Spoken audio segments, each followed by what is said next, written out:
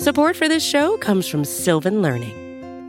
When children love learning, they can tackle any challenge life throws at them. Sylvan's Insight Assessment can help you determine if your child is ready for what's ahead. It can also identify gaps in learning and point out areas that could be of concern for your child so they can tackle what's to come. And right now, it's the best price of the year at $29. Go to sylvan29.com to learn more and get your child's assessment for only $29. That's SYLVAN 29.com.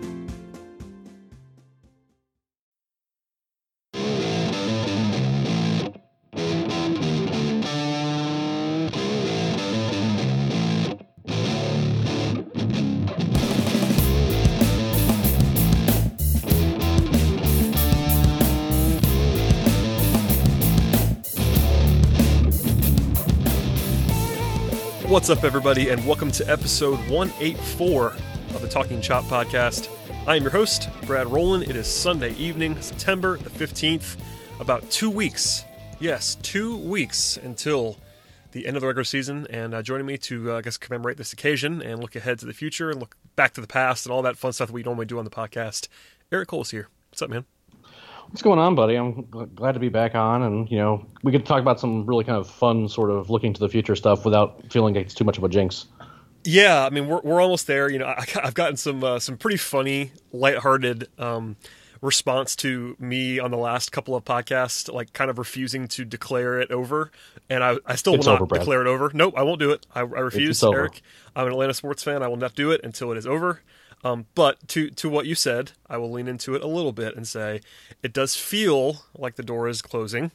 I will not say it's over until it is over, and that's part of my bit at this point in time. But the Braves have now clinched a playoff spot, so that's over. That was a cool sort of under-the-radar thing that happened on Saturday. In fact, people were a little bit confused, including myself, at first as to how they clinched a playoff spot because the games didn't add up. And you had to kind of dig deeper to realize that the Cubs and the Cardinals play so often down the stretch that those teams both can't finish ahead of the Braves. So with that said, that was a foregone conclusion for a while now. That's not really a landmark occasion necessarily because of the fact that it's been such a foregone conclusion for so long. But still, this team is in the playoffs for sure and very likely to win the division. And at the top of this podcast, it's going to have some somber moments when it comes to Charlie Culberson, etc.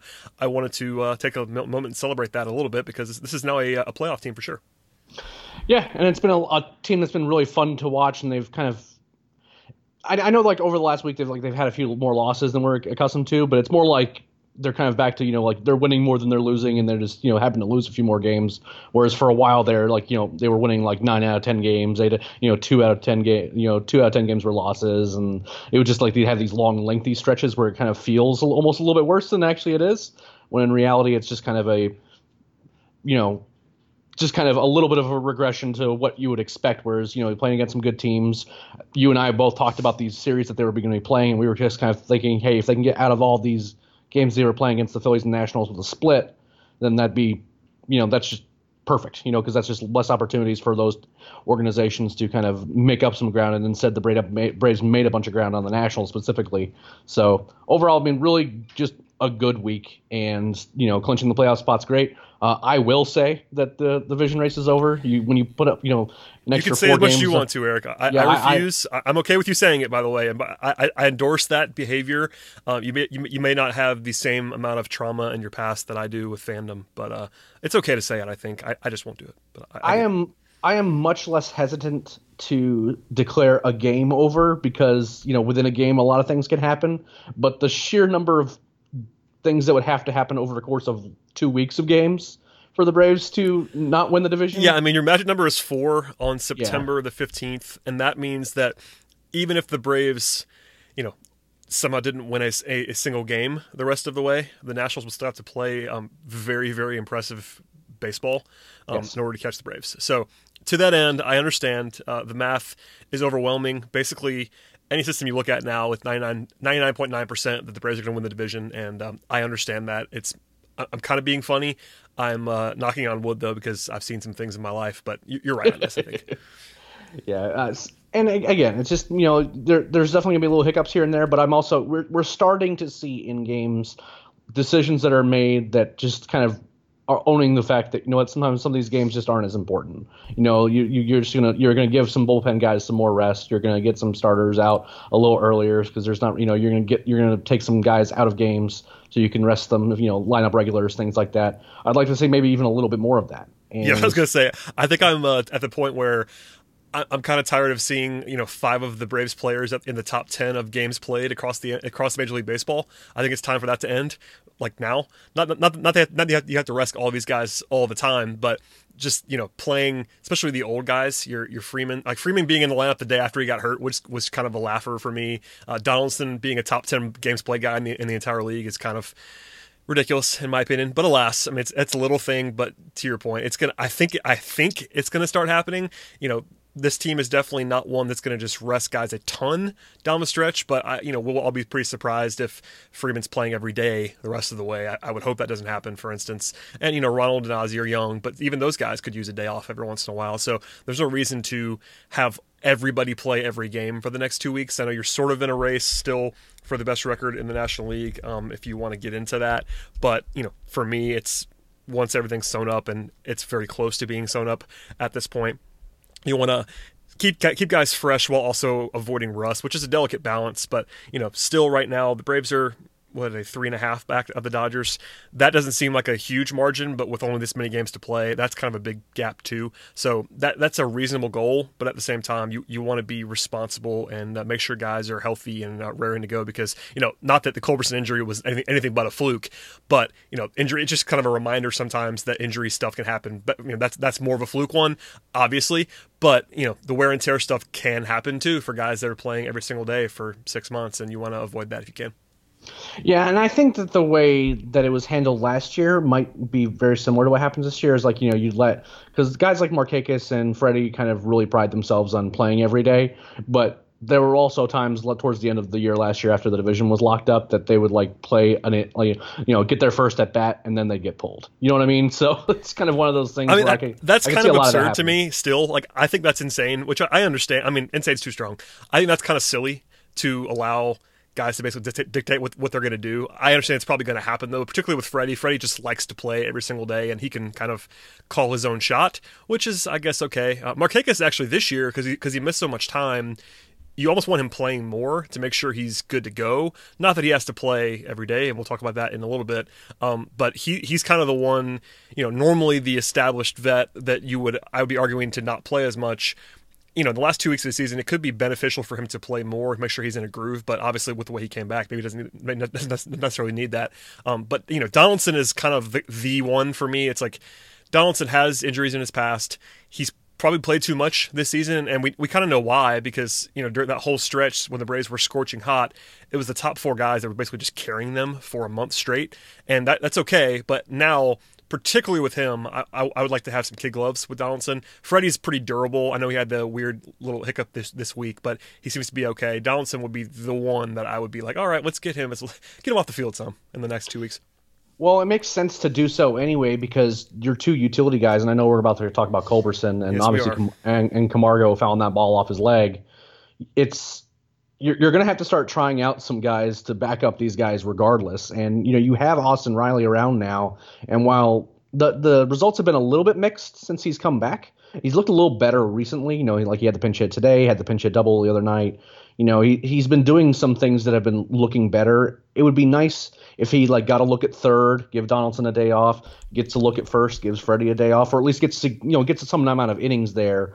You know, and obviously he can still play the outfield, because right now you have Adini Echeverria as your kind of guy who can probably play a few positions, and then it's not necessarily ideal to kind of move him around all over the infield.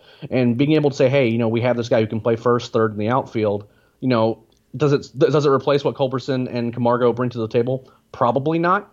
And I say probably because, you know, we saw what Austin Riley did when he first came up. He's a guy that can definitely has power, and he definitely can be a big positive at the plate.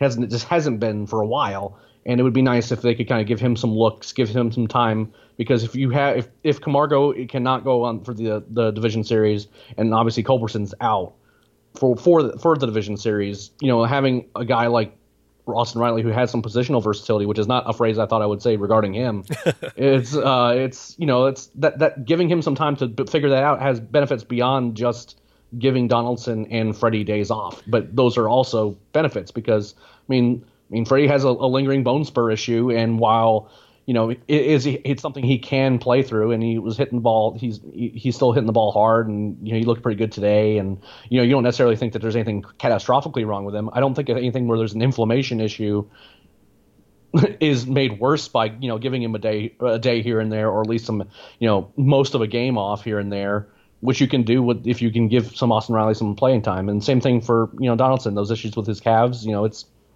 that you just never know when it's going to crop back up again, if it's going to crop back up again. But what I do know is that when you have guys with tired legs and you need to kind of figure out what you can do for the postseason roster, it seems like those types of moves make more than enough sense to me. Yep, I'm with you. Quickly, I mean, we both referenced Freddie. Are you worried at all about the bone spurs? I kind of glanced past it, because I'm not necessarily, but it's a thing that you have to at least worry about. Freddie's had the wrist stuff, but aside from the wrist stuff, he's been exceptionally durable in his career and likes, as we just talked about, likes to play every single day. But do you worry at all about that bone spur issue? I mean, it forced him out of the game. I'm not sure, how much of that was just him realizing that it's September and they probably don't need him to keep playing through pain if there is any. He seemed to be fine today, but that's one thing where it's very obvious to say this, but Freddie Freeman is extremely important. So do we worry even a little bit about Freddie's bone spurs, or is it just a passing thing that you have to consider but not really worry about? I was more worried when it was kind of just dropped kind of out of nowhere that he has this bone spur issue, and I'm like, by the way, Freddie Freeman has a bone spur in his elbow, and that's not something that you generally hear about and go, oh well, it's that'll just be gone tomorrow. You know what I mean? It's not a contusion, it's not a strain or something like that. That's a piece of the bone that's very sharp, and is that going to be a lingering thing? But the explanation after the game, I think, was really good. And I am someone who does have bone spurs. I have them in my neck and my shoulders. So it's kind of one of those things that I understand that, you'll have good days and bad days. Mine generally are more symptomatic, I guess, just because of where they are and what they rub against. But when Freddie was like, look, I've had this for a couple of years. Every once in a while, it'll just get stretched out, I'll swing wrong, or I'll just in this case he just jammed his arm on the ground bracing himself on a grounder, and it'll bark a little bit. In this particular case it was just a little bit much, so he just wanted to make sure everything was okay, and that's the responsible thing to do, which I'm glad that he did, as opposed to just kind of hoping that his arm it's actually kind of off brand for him. Like Freddie is the guy who usually just doesn't say anything and wants to stay on the field. So I was actually, to what you're saying, like I was pleasantly surprised that he just said, all right, I'm good. It makes you worry a little bit just how much that hurt. Yeah, but he was back in the lineup, and bone spurs. Everyone's correct. A lot of times they're just a thing that you have, and every once in a while they get inflamed. But most of the time it's just kind of something that you have to deal with. And most of the time they don't even try bothering correcting them, just because in the case of an athlete, one of the reasons that they grow is like it kind of helps to make the joints be supported the way that they need to be for their bodies to work a certain way. And so I don't think it's something that we're not going to see. Unless something awful happens, we're not going to see like Freddie have like an elbow procedure to remove bone spurs or anything like that. I wouldn't imagine. No. Yeah, and I think he'll be fine. But it's something to kind of monitor and keep an eye on, because it has acted up recently, and the Braves are about to be in a playoff push right now. So, is it worth monitoring? Yes, but it seems more likely with Culberson out and Freddie having some sort of issue, regardless of what the severity is. It seems like it makes a ton of sense to start giving Austin Riley some time there, so just in case something happens, he can play over there. Yeah, and let's talk about Culberson now. Obviously, this is a big bummer. We famously, I've not been the biggest proponent of Culberson's bat going back to before the last couple of seasons, and he's been way better than I thought he was going to be in Atlanta. But throwing that stuff out the window, it just sucks to see a guy get injured like that. Fortunately, it seems as if Culberson avoided the catastrophic damage that you fear when you're kind of hit in the way that he was in the face.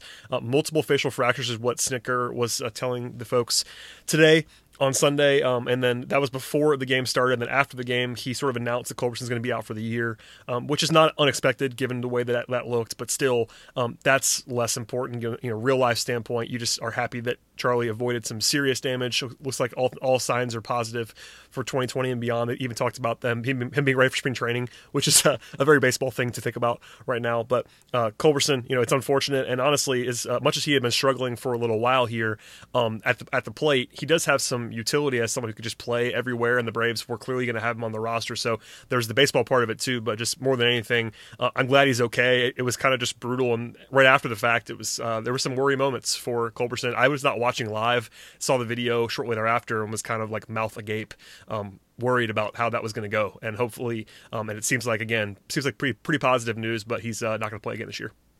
Yeah, it's up there with the Jason Hayward when he got hit in the jaw. For me, just watching a Braves player get hit. I mean, in Jason's case, he got hit, and like both the catcher and the umpire had to catch him. Because he was just out on his feet and he was about to keel over. But in Charlie's case, he's bleeding, and it's not one of those things too where there was any intent or anything like that. It wasn't even anger when I saw it. It was just clearly a pitch that got away from Rodney, and the aftermath definitely made me a little bit upset, but more just the watching what happened and understanding that a ball being thrown 90 plus miles an hour hitting you in the face is a scary, scary thing to have happen. Because if that ball's an inch, in a different direction, all of a sudden the guy's life can change entirely. It can end a career, and it was awful to watch having him carted off, and it's a credit to Charlie that to go to an opposing pitcher who just hit you in the face and to kind of gesture to him to, hey, we're good, it's okay. It was just an awful thing to watch. And then we got to see Snicker. Again, say what you want to about the guy in terms of decisions that are made in games, but he was understandably livid at that. They called that a strike as opposed to just being a hit by pitch, and it fired up the team afterwards. He's out there. I thought him and Welke were going to come to blows for a second there. I thought he was going to get around the home plate umpire and go after him. And again, it was just awful just to have to see this guy have to go to battle again after watching one of his players who adore him. All these players adore him, and he adores them. Watching this guy get dropped to the ground by a pitch. And then, as it turns out, the reason why that happened was because the Nationals manager asked for an appeal on that play to see if he actually offered or not. And one, he didn't offer; it just didn't happen. He did not put the bat down. He was just in the stance to bunt, and then all of a sudden he was having to get out of the way. And then that happened, and Snicker was understandably upset. It was kind of a mess, and even though the Braves won that game, and it was really nice to kind of see them rally around and do what they did, it was truly kind of a really sober night for me. In a day where they clinched the division, all we really cared about was whether or not Charlie was okay. Yeah, I mean, the timing of it, everything was unfortunate about it. To your point about Snicker, it's one of those things that we say every once in a while. We're known for being skeptical/critical of Brian Snicker as a baseball manager tactically, but it's one of those reminders where everybody loves Snicker, and we talk about that all the time. I am not the guy who dismisses the off-field stuff with Snicker entirely. I think sometimes it gets overrated, but at the same time, he's a fantastic guy that everybody seems to love. This is one of the reasons why is you see him come out of the dugout, get his money's worth, and kind of lose his mind because he likes these guys, he loves these guys, and even after the game, Snicker was emotional visibly with the media, and that's not. It's a very human thing, but not everybody would be that way. And I think Snicker, just cares about. I agree with that. Yeah, he cares about these guys. That's one of those things where he should be credited and is credited with the fact that he's a player's manager and everybody loves him and everybody wants to run through a wall for Brian Snicker. That's a little thing through the prism of Culberson and the injury and all that, but I agree. Like him getting the guys back is something you can certainly get behind. And Snicker, as we always say, is someone who is beloved for a reason, and that is part of that package. Is the fact that he cares about his guys in that way. Quickly, you referenced Davey Martinez. People were very upset with Davey Martinez. He walked it back a little bit today. I guess he talked to Snicker reportedly and basically was trying to walk back a little bit. Because I wasn't watching in the moment, I didn't have the same visceral reaction that a lot of people did, but a lot of people, I would say most of people that I follow that are Braves people, were pretty incensed with Davey Martinez after this. And I gathered the information, but I just know full well as someone who's not watching, you can't really have that same reaction. So it seems like you were pretty upset with Davey Martinez in the moment. Yeah, I mean, it wasn't like something where like Davey Martinez jogged out while Culberson was laying in a pool of blood or something, and like, hey, that was, I think he offered that and I want an appeal to first or anything like that. But first of all, that was his train of thought, like immediately afterwards, when first of all it was a hit by pitch, right? Like no one would have called down and say, hey, you need to check that. And instead it felt very inhuman to me. And, I'm not one of those unwritten rules guys, but if like one of your guys just hits a guy in the face, you probably not want to say, hey, you might want to check and see if they hit the bat first. You might want to see if that was a strike or not. You might want to see if he offered that or not. You know what I mean? Like there are replays that I'm sure could have been called, like for example, if it's like a foul tip into the face or something like that, and like I'm sure the umpires would have been made aware of that, some other way. But for the Nationals to like go, oh, by the way, a few minutes after this happened, can you please go to the first base umpire and see if he remembers whether or not Charlie offered that pitch? Because I don't think there's any way he could have. I just don't think it is not possible for me to have that happen. And look, Bill Wilkie had a series. I mean, like he was the home plate umpire today, and there was some umpiring going on in this series. Bring on the robot overlords. I'm done. I am over umpires not being good at their job, and this isn't just that we can see the strike zone on the TV. I could not have that little square on the TV, and I'd be like, what are we even doing? What are we even doing with how these umpires are? It's like they're like, okay, well, on the calls that we. It feels a lot like that they're trying to put their specific imprint on a game, and they know they can't do that on a lot of calls because so many of them are reviewable. The one thing we can't review right now are balls and strikes, and like a few other calls, like for example, appeals to first, and it feels awful. It feels like it feels like umpires are trying to put their stamp on the game and trying to like have their own little brand that they're working on, and not actually just do the job of calls, balls, and strikes and actually uphold what is happening in a game. And it's frustrating. Yeah, I'm with you. That's well said. I'll pretty much leave it there. I just thought it was at least worth bringing up. I guess to his minor credit, David Martinez said, and I'm quoting here, "The last thing I wanted to do was be a jackass," end quote, which was kind of funny. Got a laugh out of me, at least. And by the way, he got hospitalized today in the middle of the game, which I missed in real time. That was weird. And hopefully he's okay. But yeah, it's people were not very happy with him. A lot of that's just rivalry stuff, but wasn't the best look for David Martinez and the Nationals on the heels of that. And I think he referenced the fact that it was like a tie game or whatever it was. It's like, you know what, the guy hit in the face. Let's all relax. Anyway, I'm with you on this one, even though I didn't have the same visceral reaction. Okay, let's take a break real quick, Eric, and then we'll come back and talk about Markakis and Camargo and roster stuff and all that fun stuff. So hold on tight. We'll be right back. Support for this show comes from Sylvan Learning. As a parent, you want your child to have every opportunity, but giving them the tools they need to tackle every challenge, that takes a team. Now more than ever, educational support tailored exactly to what your child needs can make all the difference. That's why parents have trusted Sylvan Learning for 45 years as the ultimate teammate in their child's educational journey, instilling in them a love for learning and a passion for reaching the next level. And Sylvan's Insight Assessment can identify gaps in learning and areas that could be of concern for your child. It's a 360-degree view into your child's learning that you can't find anywhere else, and helps ensure that your child didn't miss something in school that might put them at a disadvantage in the future. And right now, it's the best price of the year at $29. Go to sylvan29.com to learn more and get your child's assessment for only $29. That's SYLVAN29.com. All right, Eric, we're back.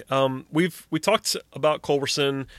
It sort of feeds into, and Riley earlier as well, it sort of feeds into the fact that the roster is going to be interesting. And now we're probably going to spend half the show on the last day of the regular season about the playoff roster. So I don't want to go player for player on this thing. But, Markakis being back is a good thing. I said that a number of times. People were pointing, of course, because he had a good couple of days, people were decided to come at me on Twitter, which was funny because the one thing that I always say repeatedly about Markakis is that he hits right-handed pitching, which is what he did this weekend. So that's good. He definitely helps the team. All that to say, I don't want to go too deep into Markakis, but he's back. He's a helpful piece. Camargo, though, is now gone. So you're minus Culberson for the season for sure. Camargo is on the IL with a shin fracture. Apparently, it's a pretty good fracture, like hairline version, almost like a bruise. And there's a chance he's ready in 3 weeks from when it happened. At the same time, I think it's fairly unlikely that he's at least on the NLDS roster. And given the way that he struggled this season at the plate, honestly, this is just me. I'm going to assume he's not coming back. Not that he couldn't come back if there was another reason, but with the current roster the Braves have, because they do have Hechavarria, who is a major league player, if they have one more injury, then you're definitely on Camargo watch, because they're going to probably need him, because they don't really have anybody behind Hechavarria. But as long as Dansby, Ozzie, and Hechavarria are upright, I'm going to kind of guess that Camargo does not come back. I could be wrong about that. That's a guess, but the NLDS seems to be pretty unlikely at this point in time. So, Markakis seems like he's just fine. He's back and played well over the weekend, so that's a helpful thing. But how do you look at this roster right now on the depth side? Because I think, as we talked about a little bit earlier, I think Hechavarria and Riley are almost locks. I think Hechavarria is an absolute lock, and Riley, because he can play corner infield and Duvall can't, is an important little distinction. I do think that if they wanted to play Hechavarria at third base and they wanted to go with like Markakis at first, he's played there before. If they just really didn't want to carry Riley, they probably could get away with it. But I think he's going to be there based on just the way based on what you were saying earlier about the fact he can play 4 positions. Yeah, and I think that decision will come down to how Hechavarria and Riley are playing, because if Riley is producing over the next couple weeks, then it kind of goes, okay, maybe we don't need to, really kind of force the issue of bringing Camargo back, because, after a guy misses 3 weeks and, has a microfracture in his shin, you don't really know what he's going to look like. And if you have Hechavarria and you have Riley who are doing something. He was just bad too. That's the thing about Camargo. Like, I know he showed some life after he came back, but, I think it's very noteworthy that this is not Camargo of 2018 that you're bringing back. Maybe that guy is back at some point in the future, but this season, the fact that he was bad has to matter. And when you have a guy who's bad and misses the last 3 weeks of the season plus the NLDS, I just can't imagine bringing that guy back unless there's some other injury or if somebody's just floundering. If Riley's 0 for 40, then okay. But Hechavarria is just not going to play very much unless you have another injury. So, and his defense, you just kind of need it at this point in time. And by the way, how lucky are the Braves right now that they got Hechavarria for absolutely nothing? Yep, 100%. Because they have nobody else. I mean, look at the. I mean, you know this better than anybody. Look at their other options. They have no other options. He's it. I kind of, because I hadn't heard anybody talk about Hechavarria in the wake of Culberson, and rightly the reaction to Culberson's injury was not roster related. It was like, oh God. What about Charlie? And I totally get that. I just hadn't seen anybody talk about this, so I kind of floated on Twitter a couple hours ago. I was like, so we are assuming Hechavarria is on the roster, right? And everybody was like, well, yeah, he has to be. I'm like, yeah. I mean, I just wanted to make sure I wasn't missing something, but he's the only option. They don't have anybody on the 40-man. There's nobody that you can point to play backup shortstop, second base. I mean, it's not even the situation where, like I've said before, if you got an injury to Dansby, you could play Ozzie at shortstop. You don't have a second baseman either. There's nobody on this roster that can play either one of the middle infield spots other than Hechavarria behind the starters. Yep, that's pretty much the gist of it for me. And again, that makes me to get to your point is that if Hechavarria I think has a much stronger case just to make the postseason roster regardless of what's going on with Camargo. He's a lock. Yeah, because again, as like a late inning defensive replacement and as his ability to play short and things like that, he has value beyond. Now, the one thing I will say with Camargo is that now with both Camargo and Culberson on the roster, not having that switch hitter as a bench bat. Oh, it'd be helpful to have Camargo. Yeah. Even as low as I've been on him this season and how bad he's been, he would be helpful with constructing this roster. There's no question about that. So I think if Austin has a good last couple weeks of the season, then I think that it's easier to make the case that regardless of what's going on with Camargo, you just put Riley on the postseason roster, and then maybe Camargo comes back for the league championship series or something like that. But in terms of if Riley is not playing well, I could see a scenario where that maybe if Camargo, even if he's not feeling 100%, you still bring him back because at the very least having that utility guy and having a guy who, particularly against lefties, has some power and things like that. There's reasons to do it. I'm not as sold on that. Camargo is not going to come back for the NLDS because I think that was just honestly that was off the reporting more than like the NLDS thing is basically the reporting that was out there. All the beat guys were saying it was unlikely. Now beyond that, if you win that series, that's another week or so, And if you factor that in with the recovery timeline that we've seen, that would bring Camargo back into the picture more. But I was really, with the NLDS only, I'm going off of the reporting that says it's unlikely that he comes back. And, beyond that, it's like it becomes hard to just say, okay, Johan, you've missed the last 3.5 weeks. Now you're going to be on the NLCS roster cold. That's more of a that's just me reading between the lines, but the reporting that I saw repeatedly was the NLDS is unlikely, and I'll go off that for now unless we just see something else about it. Yeah, if we get an update from Camargo's progressing, more quickly than expected, which is basically how it's happened with injuries with the Braves, right? Like all of a sudden Dansby is all of a sudden made a turn for the better, or Markakis is progressing faster. Then I feel like if that reporting starts to happen, then you can actually start thinking maybe he'll be back before the end of the season, and then you can kind of make some decisions about you can start making some assumptions about the NLDS roster. But I think a lot of there's going to be a few spots. Bullpen wise, as well as bench spots, that it's going to be like the last week of the season before we really get a good sense as to what's going on. Yeah, there should be. That's part of the fun of, and that's honestly what we will be talking about at the end of the month, is just the fact that you have to figure out what's going on especially with the bullpen.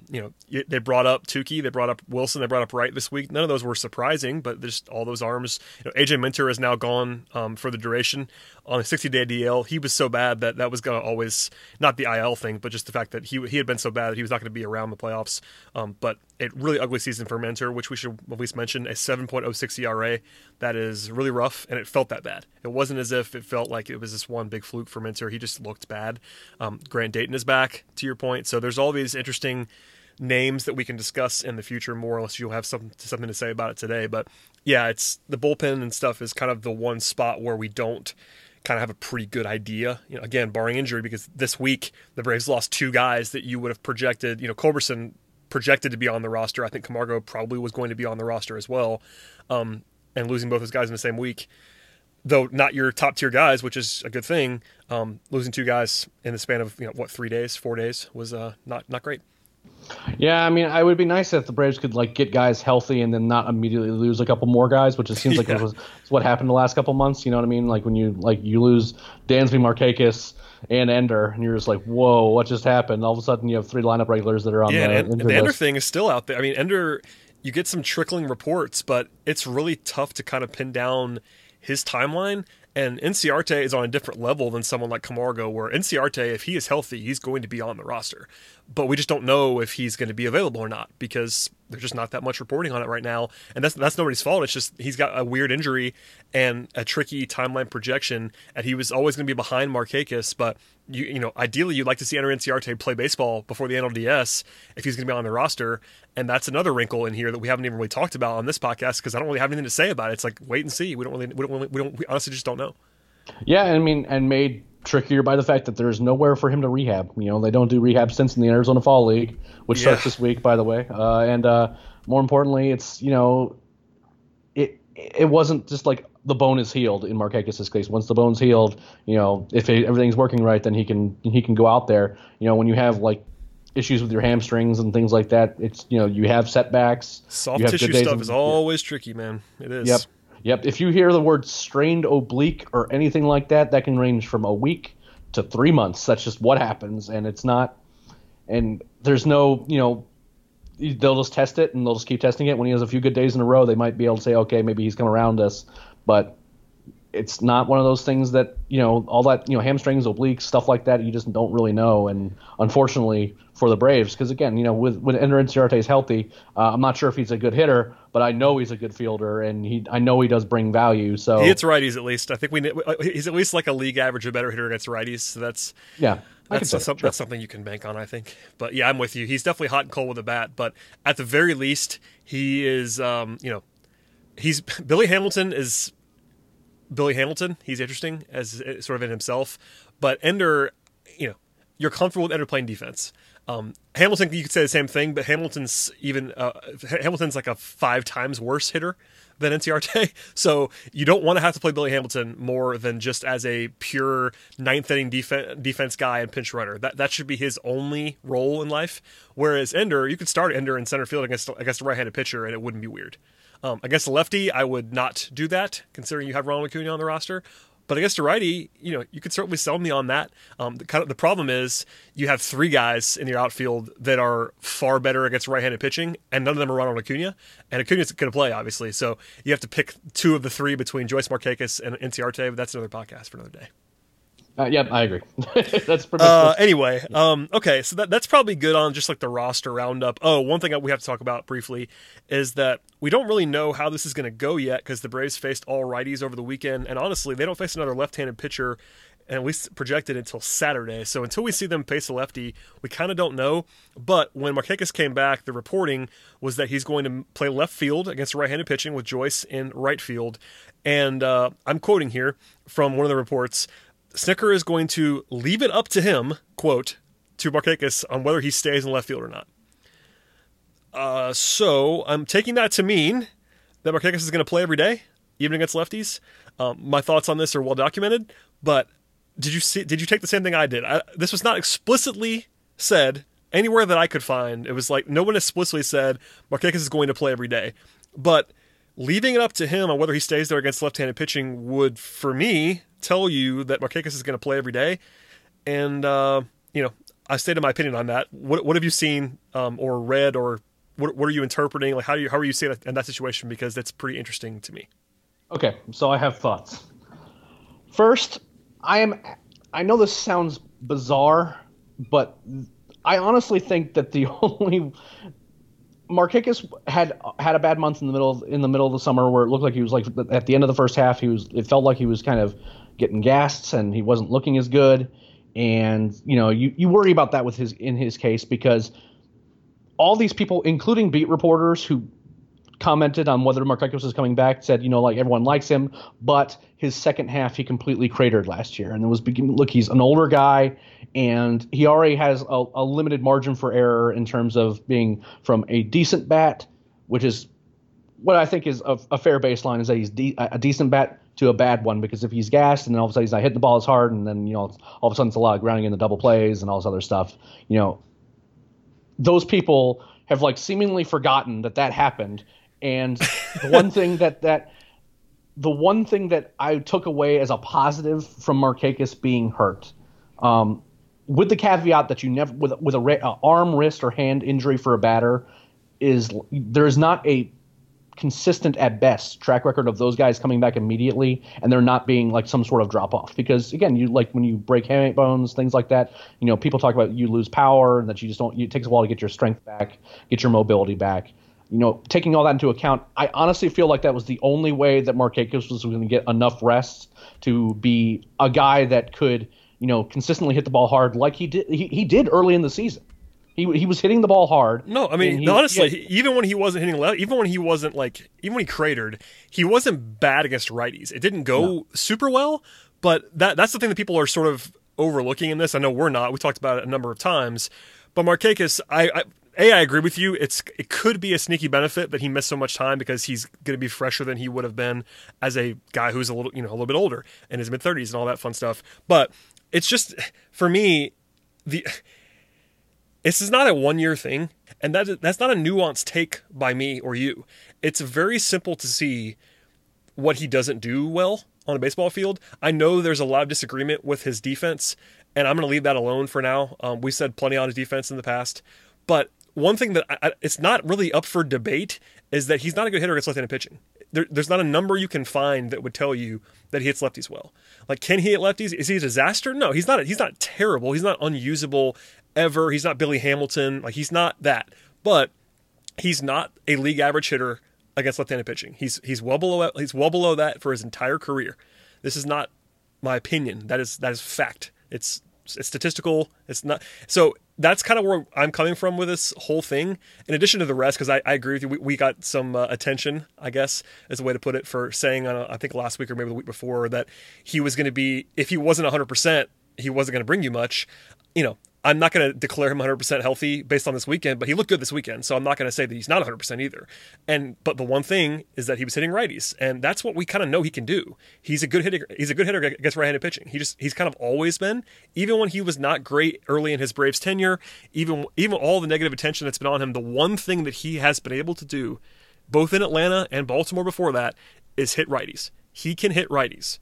There's no argument about that. He absolutely should start against right-handed pitching. He's a good player against righties. But that does not mean he has to play every day, because there are better options. Like I know people hate Adam Duvall. If you have one at bat against a left-handed pitcher between Adam Duvall and Nick Markakis, unless you just need a contact of any sort, if it's just one at bat in a vacuum, Duvall is the better hitter. Look at the numbers. I know people hate numbers, but Markakis doesn't hit left-handed pitching well. This is not like, I don't know. It makes me so crazy because he does hit righties well. He does. And he has the off-field stuff and all that. I made a couple of joke tweets about the off-field stuff this week as well. And we know what he did. We know. Trust me. I heard from people both on Twitter and off Twitter, even people that we know in the media. Trust me, guys. I understand his impact in the clubhouse. No one has to remind me. I totally get it. The fawning is overboard, but I get it. The one thing that he doesn't do well, that we can agree on, I think, / hope, I know we can't agree on this because people won't allow it, is that he doesn't hit left-handed pitching. He just doesn't do it. I'm sorry. And by the way, first at bat against Madison Bumgarner on Saturday is going to be a home run. I know this. I'm calling it now. But that will not erase the decade plus of information that we already have. So I think that the level of just, again, I'm with you on this, is that I like what I saw out of him. I think he's healthy. He looked good this weekend. These weren't seeing eye singles he was hitting this weekend. He was hitting the ball hard. He was among the harder contact that we saw out of the Braves not this season, but this past weekend, right? So it feels like that, like he's making hard contact. He's well rested. That is great. Play him against every righty the rest of the way, and don't pull him against lefty relievers. No one is saying that. No. The only argument that was being made on social media earlier this week was that, hey, maybe there's good reasons to not start him against left-handed pitching. One, because it gives him a little bit of time off, which doesn't seem like the worst thing in the world for one of your older lineup regulars. Two, doing so does not remove him from the clubhouse whose presence it seems to be sacrosanct. It's not like if he doesn't start against left-handed pitching that he's put into a cannon and fired into the sun. Exactly. What is said is that, hey, there might be reasons to not do it. And I don't know if there are some people with significant followings that I'm not going to mention that are a member of Nick Markakis' PR department, and I'm sure that Markakis wants to be in there every day, but there are real baseball reasons for a team that is either going to be playing for home field advantage, and if we're going to care about the 1 seed and you're going to care about each game, then you might want to consider the fact that you might have better matchups that you want to play. If you're not going to do that and you're going to give lifetime achievement awards for a guy to go against left-handed pitching when you have better options on your playoff-bound roster, then yes, I have some problems with that. Now, is it going to be the end-all, be-all as to whether or not the Braves make the playoffs or end up as the 1 seed? Probably not. It's just not going to happen because there's just not enough left-handed pitchers the rest of the way. We're talking about a small sample size of games, but there are reasons not to do it. And to completely dismiss them the way some people was dishonest at best.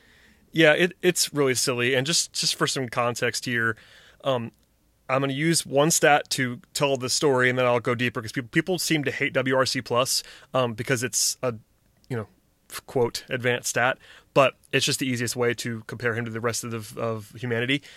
Since he arrived with the Braves, 2015 season against left-handed pitching, 75 WRC plus. That is bad. 2016, 66 WRC plus. 2017, 89 WRC plus, which is not a disaster. It's just fine. Last year was the one outlier in his whole career, 104, and obviously he had the great early season run last year. This season, average. League average, by the way, not anything great, but still, if it was 104 for his career, this is not the conversation that we're having. By the way, if that's a real number and that was sustainable, we're having a different conversation right now. But this year it's 59. For his career against left-handed pitching, I'm gonna pull this up right now. Sorry, I'm doing math on the podcast, which I know people always love. But it's a situation where it's bad. Sorry, I'm looking at these numbers and they're not cooperating. I was going to give more context just so people know that hate WRC plus. He's never had an OBP, and this is his best stat. His best OBP against left-handed pitching was 343. That's his best stat by far in that range. This year it's 289. He slugs somewhere in the low to mid 300s as a general rule. So I guess left-handed pitching. So all that to say, this is not an opinion thing. Okay, I finally have it up here right now. Even in Baltimore, even in Baltimore, where I saw some people lauding how, kind of complaining about how he wasn't beloved in Atlanta the way he is in Baltimore. And I wanted to say, because he was a lot better in Baltimore than he is in Atlanta. He was an actual star for a few years in Baltimore. Yeah. But yeah, it's, I don't know. I hate doing like the whole thing again, but it really bothered me just to see some of. I think you put it the best way there. It's just you're either ignoring the information or you're being disingenuous. It's one of the two, and maybe it's both for some people, and that's totally fine. But I agree. The best way to put this is, you can act like there's not a baseball reason at all to take him off the field, and that's just not true.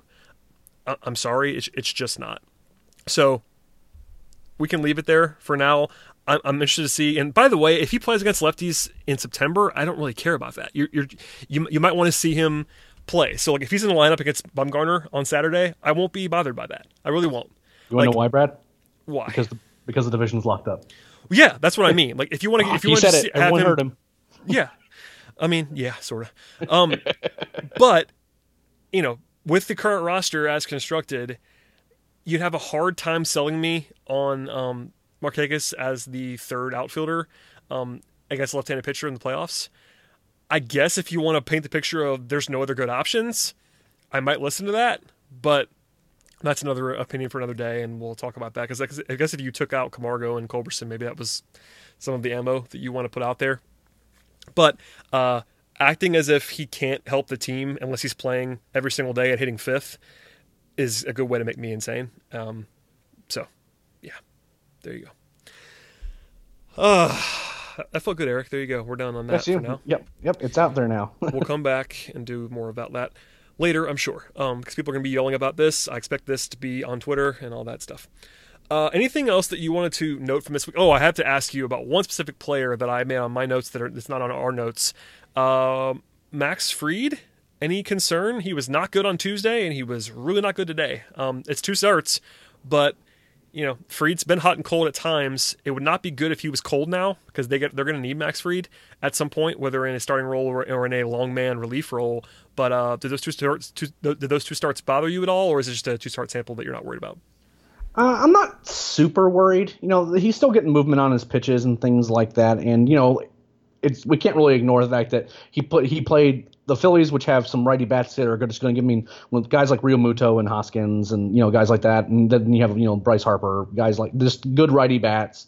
That's just going to be a tough matchup for him at times. And then while he didn't look particularly good against the Nationals today, he's just one series removed from making them look silly for an extended period of time. So that's a team that had a very recent look at him, and probably had some more time to adjust to him than normal. So I'm not super worried about him, if I'm just being honest. It's something that you monitor just because the playoff rotation is not necessarily set in stone in terms of how that's going to be handled. I've maintained that I think that it should be matchup dependent as to whether there's a lot of lefty bats that should concern you more than righty, and things like that as to kind of who plays when and all that. The Braves have some options there, and Fried should absolutely be one of them. And I expect him to be on the playoff roster, but whether or not he's the guy that if he fades down the stretch, he's already has a bunch of innings. It's a career high for him this year. I expect him to contribute somehow to the playoff roster, but if he fades down the stretch, then maybe he needs to be a guy that is maybe out of the bullpen for the first round or something like that, depending on the matchup. Overall, though, I'm not super concerned about, especially long term. It's just kind of he's a guy that's going to give up the long ball sometimes, and he gave up some over the last couple starts, and that's just kind of the way it goes, unfortunately. Yeah, I think we agree on this. I'd be pretty surprised if he didn't make an impact of some sort in the playoffs, but we floated, I think Scott did, or Zach did, or you did, or somebody did, the piggyback thing where, maybe you go into a start with Julio or Fulte and have Max Fried ready to go in the third inning if you need him, that kind of thing, and just kind of plan on doing that. Or the other way around, or however you want to do that. I think the only 2 guys that we absolutely know are starting playoff games for sure are Soroka and Keuchel, barring injury. The other 3 guys. My Canadian son. What? My Canadian son, who looked really good. He did sort of bounce back in a strong way, which I was definitely encouraged by. And he keeps drawing these matchups. He had to face he had to face Scherzer twice in a week, and he's scheduled to face Nola on Thursday. Like he can't avoid the number ones. It's yeah, he doesn't get the number 5 matchups too often, unfortunately. No, and by the way, how about that 12-10 start on Thursday with Soroka and Nola, and no one's gonna be able to watch it because it's Thursday at 12:10. Yikes! Well, baseball scheduling is a thing. Yeah, I mean, I don't really care that much, in part because it's September and the lead is what it is. But that's brutal for a fan, even as I do media work. But I still have a job during the day, and I can probably monitor it. But I can't sit down and watch baseball at 12:10 on a Thursday. Some people can, but I'm not one of them. So I feel bad for everybody. But I will miss something in that game, I'm sure. Okay. Well, that's the one thing I wanted to definitely touch on in terms of stuff we haven't already touched from this week. Keuchel looks great still. Fulte had some nice moments at times. There was some good hitting overall. Donaldson continues to just rake, which is encouraging. I don't know. That's kind of all I have other than Markakis was good. Of course, we mentioned that. He had the 4-hit game on Saturday. The magic number is 4. That's all I got. Magic number is 4. Acuna is closing in on 40-40. Yeah, we're almost there. I mean, I'm kind of guilty of not caring about that as much as some people do. But it's when that few people in baseball history have done something, it becomes a lot cooler. So maybe I should be more dialed in on that. It's going to happen, I think. We've been talking about that for a while, and I think that's probably why I haven't talked about it as much recently. But it seems like it's going to happen, and that's it's pretty impressive, man. I mean, it's not like breaking ground to say that out loud. And Ronald, it's like we could do 10 minutes of the podcast every single week about Ronald Acuna. He's that good and that young and that ridiculous. But yeah, it's pretty ridiculous. Yeah, he's ridiculous. The steals are going to be the tricky thing, and just because I mean, they were always going to be a tricky thing. By the way, steals are weird. Yeah, no one steals bases anymore. Yeah, and getting that many over, he has to get 6 more, and getting those when you have 3 games against JT Realmuto. You got 2 off of him in 1 game, but I don't think Realmuto is going to let that happen again. He's a tough guy to steal against, so you got some games against the Phillies, which makes that tricky. You have to kind of hope. Yeah, I'm sure he was kind of hoping to get on base some more and maybe have Kurt Suzuki behind the plate. By the way, before we keep going, without looking, how many players in baseball have more steals than Ronald Acuna this year? I know the answer now. I looked it up, but I'm pretty sure he leads the league, doesn't he? He leads the National League. Oh, okay. He does not lead Major League Baseball. In fact, a former Brave leads Major League Baseball. If I give you that, do you know the answer? Not offhand, but I'm going to be mad, I think, once I don't know the answer. Yes, you are. It's one of your original sons, Malix Smith. Oh, Malix. 44 steals from Malix Smith out in Seattle, and then Adalberto Mondesi has 39. Royal, but the fact that Ronald Acuna, again, that goes to my point a second ago, that no one steals bases anymore, because they don't. But Ronald Acuna is going to literally have to lead the league in steals like by a decent margin in order to get to 40 steals. He has 36 right now. He needs 4 more. Trey Turner has 32. He's 4 behind, and Trey Turner is really fast. By the way, Trey Turner, I think will probably be leading the league if he hadn't got hurt, because Trey Turner has a lot more per game than Acuna does. For instance, Trey Turner only has 463 plate appearances and 32 steals, so he has a higher pace than Ronnie. But the fact that Ronnie's going to have to lead the league in steals, by the way, he could easily lead the National League in steals and not get to 40. Yeah, he could. It's almost more impressive if you say 40 home runs and led the league in steals. You know what I mean? Like that actually sounds more impressive than 40-40 does, because 40 is like, 40. Because back in my day, Eric, I know we're old, but 40 didn't used to be like ridiculous. That's a lot. It's always been a lot. But guys used to steal 80 bases. Like that used to happen like fairly recently in history. Well, yeah, I mean, Ricky Henderson and Vince Coleman were a thing, man. Like that's what I mean. And like to lead the league comfortably at 36 in September is pretty wild. But it does go to show you that Ronald Acuna is a freak, because he's going to hit 40 home runs almost certainly, and the fact that he's going to do that and very likely lead the league in steals at 21, I mean, we talk about him all the time, but that's just kind of absurd. Yeah, and the thing that's a little bit more concerning for me with Acuna, I mean, I think he has to get 1 more home run. I think he's going to get to 40 home runs. I don't think he's going to go 2 weeks. That seems likely with 2 weeks to go, yes. Yeah. The stolen bases are a little bit tricky, but, Ronnie's in a bit of a funk right now. He's still drawing walks, and he's still getting impact hits. Obviously in that inning where Charlie got hurt and he comes in and he hits the 2-run double. He's still hitting the ball hard too, but we've also seen 3 straight months where he's striking out nearly a third of the time. and he's, it's just the numbers haven't looked really good in September either. So it'd be nice to kind of see him kind of get on track too, because right now he's on track for the worst WRC plus month of the entire season, which is not really what you want to have for arguably your best player going into the playoffs. But he's also a guy where, he'll go through these funks sometimes, then he comes back with a vengeance. So I'm not super worried, but at the same time, it'd be nice if he was, he could get something going. Yeah, coming into today, the 20 games previously, he has a slash line in those 20 games of 175, 256, 350, which is about 600 OPS. That's real bad for Ronald Acuna. Again, it's a 20-game sample. It's 90 plate appearances. I'm not worried, but it is worth noting that he has not been great. He's not been himself at the plate for almost a month now.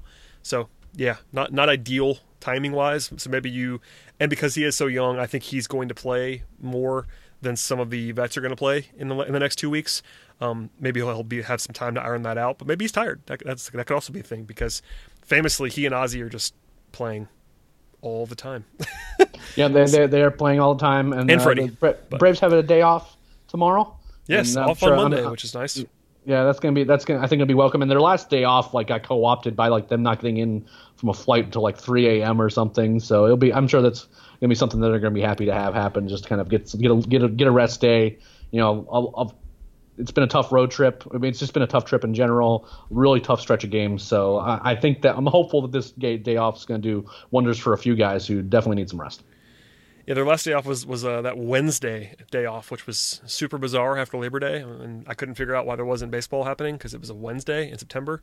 But yeah, it was the last time they were off, and that was almost 2 weeks ago. So yeah, it's time for a day off, and that'll be good for the Braves. Quickly looking ahead, schedule we talked about doesn't really matter a ton at this point, but the Braves do play their next 6 at home: Philly and San Fran. Philly is comical, which is fun for Braves fans because who don't like the Phillies. They have not been the greatest show in the world this season. But 3 games at home against them, followed by 3 against San Francisco. The Giants are not very good. So, if you're taking bets, I would bet that it's wrapped up by Saturday. I mean, it could be over on Wednesday. I mean, that's if the Braves take care of business Tuesday and Wednesday, and the Nationals cooperate, it could be over as early as Wednesday. So yeah, I think next week we're going to see the Braves clinch. I do think that's going to happen. That seems incredibly likely, honestly. I mean, if the Braves just win, they have 6 games this week. Honestly, if you told me right now how many I would project the Braves to win, it's probably 3.8. So if they would just win 4 out of 6, it's over on their own, and that's what the Nationals doing. Whatever they winning want. Every single game. Yeah. So yeah, I think I would certainly bet on the Braves winning 3 of these 6. It's not a given by any means, but against 2 teams that you're better than, and they're both at home, you would assume they get at least 3 of these. Yeah, I would say that we're pretty safe to assume it's over by Saturday or Sunday. It could be even earlier than that. So, and then if you need it, by the way, the Braves go to Kansas City for 2 after that, and the Royals are not very good. Well, yeah, don't mention Kansas City though. That was the last series the Braves lost. I understand, but listen, they're not very good, so we can talk about that then.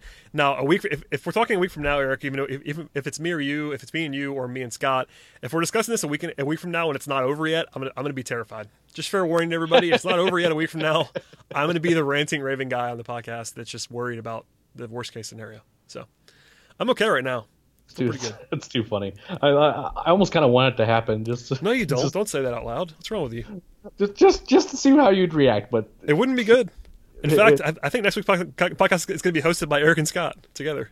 I'm going to bow out of next week's podcast if that happens. No, I'm kidding. I did. Scott and I had fun doing that one time when you were. It will probably happen again. It could happen in the playoffs. I mean, we've committed to do a show after every game. If I have some reason why I can't do one, it's going to be you and whoever. Yep. Probably Scott, because Scott's awake. That's the one thing about Scott in the playoffs is we're going to be recording at 1:30 in the morning, but Scott, 3 hours. 3 hours is helpful. Yeah, being 10 p.m. is much different for sure. It very much is. All right, Eric, any final thoughts? I know you briefly mentioned Arizona Fall League. I'm assuming we're going to be covering that on the old TalkingChop.com? We are. That's kind of Garrett's project each fall. I chip in and help here and there. But we're going to be doing weekly recaps, and the tentative plan is for those recaps to happen on the Fall League's off days, which generally are going to be Monday and Tuesday. Just kind of depends on the schedule lines up, but that's generally going to be the plan. Either today or either tomorrow or Tuesday, we're going to have a AFL preview go up. We've already kind of talked a little bit about what guys are going to be going to the Arizona Fall League. The short version, it's not the most exciting group of players that are going to the AFL this year, but there are some really interesting guys. Justin Dean, Trey Harris being the two that we have our eye the most. But, that's something we are going to be covering, but it's going to be more of a weekly thing. It's not going to be like the daily minor league recaps where I'm already getting DMs from folks saying that they're missing those.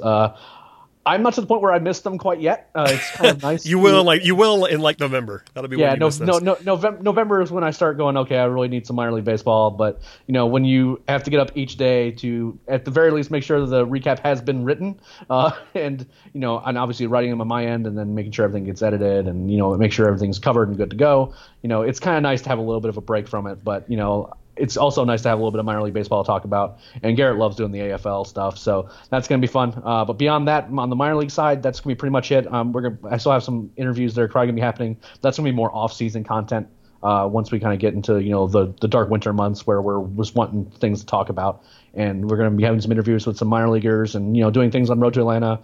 Have some guests I'm kind of been talking to and poking about doing some kind of recap-y roster type stuff. So that's kind of what we have going on. Road to Atlanta is going to be more of an every other week thing as a result, just because, again, we don't really have actually anything to talk about, specifically newsworthy. There was a pod this week, though, so if you missed it, go back and listen to it. Yeah, make sure you listen to it. We've gotten the Google podcast thing sorted out, I think. As far as I know, people stopped yelling at me about it. That was not on us. Google Podcast just decided to mess something up without any prompting from us, and we think we got it fixed. I don't think we don't have the access or the ability to mess that. No, honestly, I mean, for people that don't understand this, I just post the podcast to through Megaphone, which hosts our podcast, and then it just goes to all of the services. So yeah, we have no control over how services handle our podcast. They just have the RSS feed and they go from there. But so they did something, and I think it's fixed now because Chris fixed it. So shouts to Chris. Yeah, Chris is the man. Yes, he is. All right, Eric. Well, again, you guys heard it, but Road to Atlanta is still happening, so please subscribe to that. It'll be on this same feed. Check out our minor league coverage and our major league coverage over at TalkingChop.com. I occasionally write things, very occasionally. You'll see more of Eric than me, and you just get to hear my voice, and hopefully you guys don't hate me too much by now. But I know you're all listening for Scott and Eric more than I am, which is fine. I'm just here to direct traffic. Thank you, Eric, as always. Thank you, man. I appreciate you having me on again. No problem, my friend. I feel like I'm slowly catching. I mean, I think I'm slowly catching up with Scott in appearances. So I think you're almost there. I have to go back and count that at some point in time. You definitely lead the podcast in Ozzy Albies trade references, so I appreciate that. And look, and you gave me one right there without me having to do it. So I'm pretty excited. Somebody, I can't remember who it was, so my apologies. Somebody tweeted at us today, and actually said something about Scott wanting Ozzy to be traded, which made me laugh hysterically because I think they were talking about me, but I wasn't 100% sure. And I'm happy to let Scott take the bullet for that, though. I appreciated it greatly. I think it was just like they added Talking Chop and then they added Scott, and I saw it and I was like, well, I'm not jumping in here. This is all Scott.